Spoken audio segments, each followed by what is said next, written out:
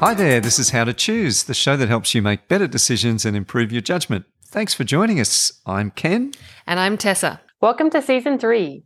In this, our third season of How to Choose, we're exploring the topic of thinking problems or biases. That is correct. In this season, we're focusing on a number of common thinking flaws that undermine our ability to judge well and make good decisions. 8, to be precise. We'll tell you some ways to identify if you're succumbing to these errors and how you can reduce the impact of these biases. What's our topic today, Ken? Well, today we're looking at loss aversion. Loss aversion? What's that? I hear you ask. Well, here's a question for you, even though we can't actually hear your answers. Imagine we have offered you a gamble on the toss of a coin. If the coin toss comes up tails, you give us $100. If the coin toss comes up heads, we'll give you $150. Would you accept this gamble? Look, I'm not much of a gambler, Ken, so that doesn't sound like a good deal to me. But this question is actually posed by Daniel Kahneman in his book, Thinking Fast and Slow, a book everyone should have on their shelves at home. Was that a bell, Ken? Yes, that's just the "you mentioned Daniel Kahneman again" bell. But yes, you're correct. Interestingly, many people prefer not to accept this offer, even though the odds are in your favor. And that's the topic we're covering in today's episode. So the concept of loss aversion challenges the concept of the rational human, particularly as defined in rational economic theory. Well, what's loss aversion? Well, it was in fact Daniel Kahneman and Amos Tversky who were the first to write about loss aversion in 1979.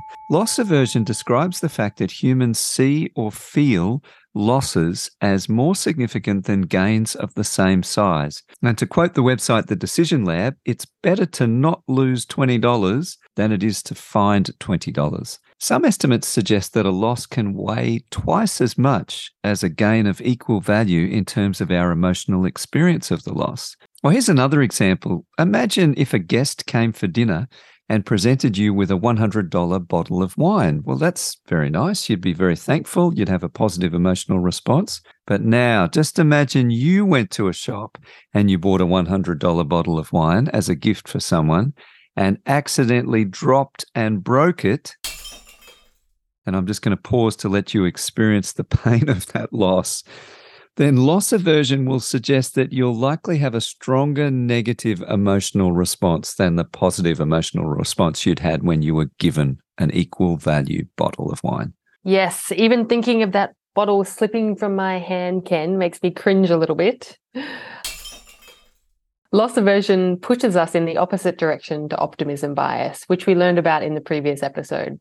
It's related to something known as the endowment effect, the way humans assign greater value to specific goods that they own than to identical goods that they do not own. You definitely see this at garage sales when people try to sell their crap for way more than anyone else thinks it's worth. And it's absolutely seen in hoarders who accumulate actual junk but see it as something really valuable. Yeah, so interestingly, Tess, examinations of subjects' physical responses have also demonstrated that humans are generally more sensitive to losses than to gains. So studies have shown that the skin conductance response, which is the prickling feeling you feel in your skin when you're excited or emotionally aroused, your skin conductance response to losses is significantly greater than the skin conductance response to equivalent gains. Pupil dilation and heart rate in gain and loss conditions also exhibited similar differences. So it suggests that humans really are more physically sensitive to loss than we are to gain. And loss aversion can make us more risk averse as well. We're scared to lose, so we avoid risky decisions.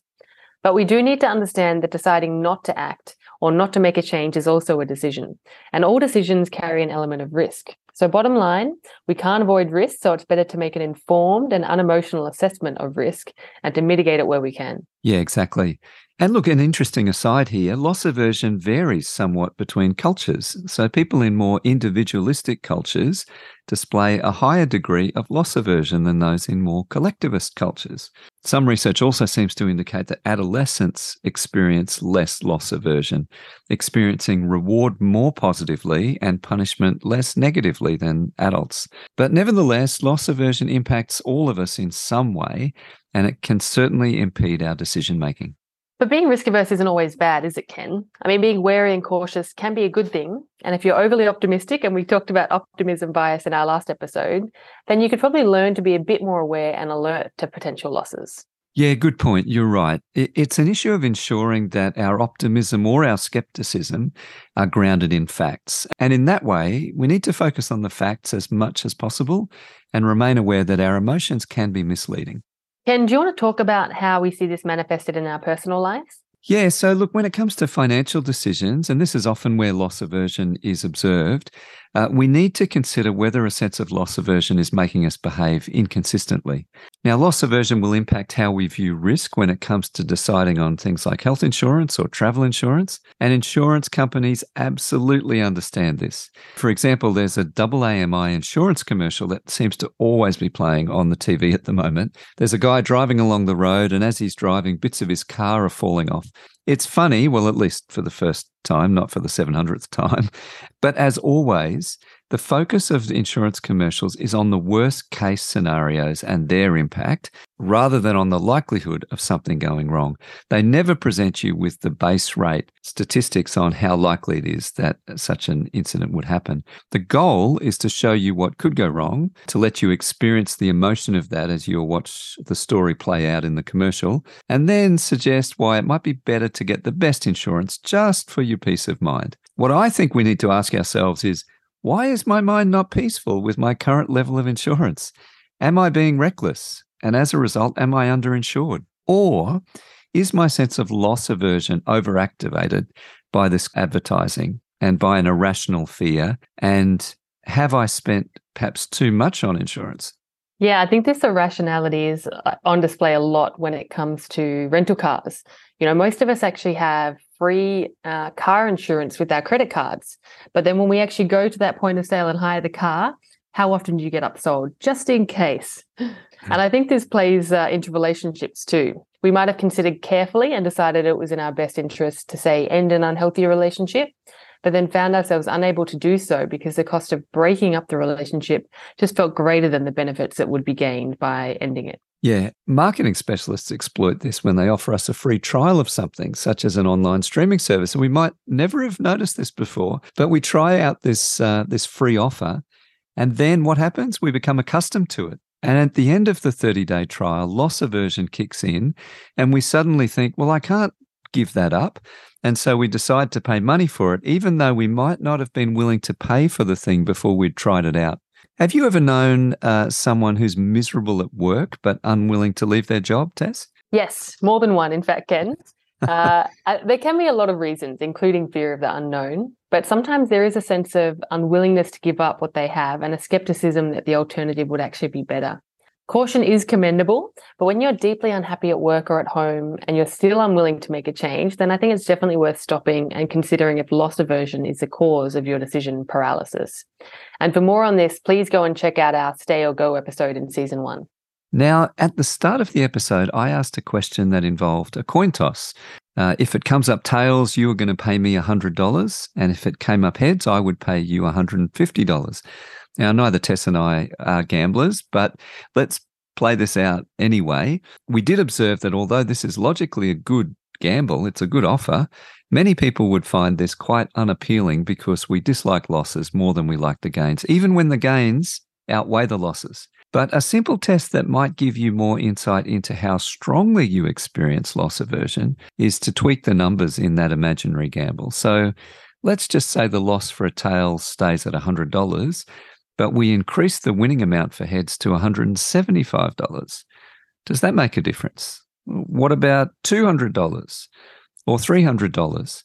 I think for all of us, there's a tipping point at which we'd say, yeah, that's worth a risk. And what that indicates, though, is that we all experience loss aversion differently. And it's just a simple test, but it might be useful to help you think about how strongly loss aversion might impact you when you're trying to make clear, rational decisions. So any main tips for dealing with loss aversion, Ken? Well, look, here's a couple of simple ones. If you are deeply unhappy at work or at home, and maybe that's in a relationship or maybe it's some extracurricular activity that you're involved in, then consider what is it that's holding you back from getting out of that situation. Are you more worried about what you could lose than what you might gain from moving? Loss aversion might just be playing a part. So take a clear-eyed look at what you stand to lose. Maybe the risk isn't as great as it feels. Here's a second one. Realize that some businesses, such as insurance companies and anyone who offers you a free trial on their product, are very effective at exploiting our natural loss aversion. Please, and I will say this very strongly, don't interpret this as saying that insurance is bad, but pausing before you spend money on anything can potentially help you make a more rational decision. So, Tess, what's your main takeaway from this episode? Maybe that I need to price things cheaper at future garage sales? Yeah. But for me, it's pausing to consider what I'm afraid of losing when I decide to stay in a situation that's not great, and to take the time to dissect my motives. You know, do I really want to stay in the job, friendship, Netflix subscription, or does it just feel too painful to let go? Yeah. Look, for me, I'd say it's putting together the lessons of the last 2 episodes and considering whether I have an unrealistic expectation that things are going to work out well or an unnecessary fear and pessimism that things are going to work out badly. I should make time for caution and I should make time for optimism when I'm working through a big decision. But I should also do my research around base rates and probability where I can to understand whether my hopes or concerns are well-founded.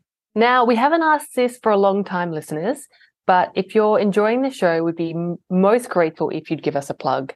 Either leave us a review if your podcast player lets you, or maybe even jump on your socials and share our season 3 post. That 2 minutes of your time might just bring a new listener to the show and help them to improve their decision-making, and it would make us extremely grateful. Yes, indeed. Look, thanks so much for joining us for season 3 of How to Choose. Make sure you jump in and listen to our next episode where we talk about groupthink. Bye for now.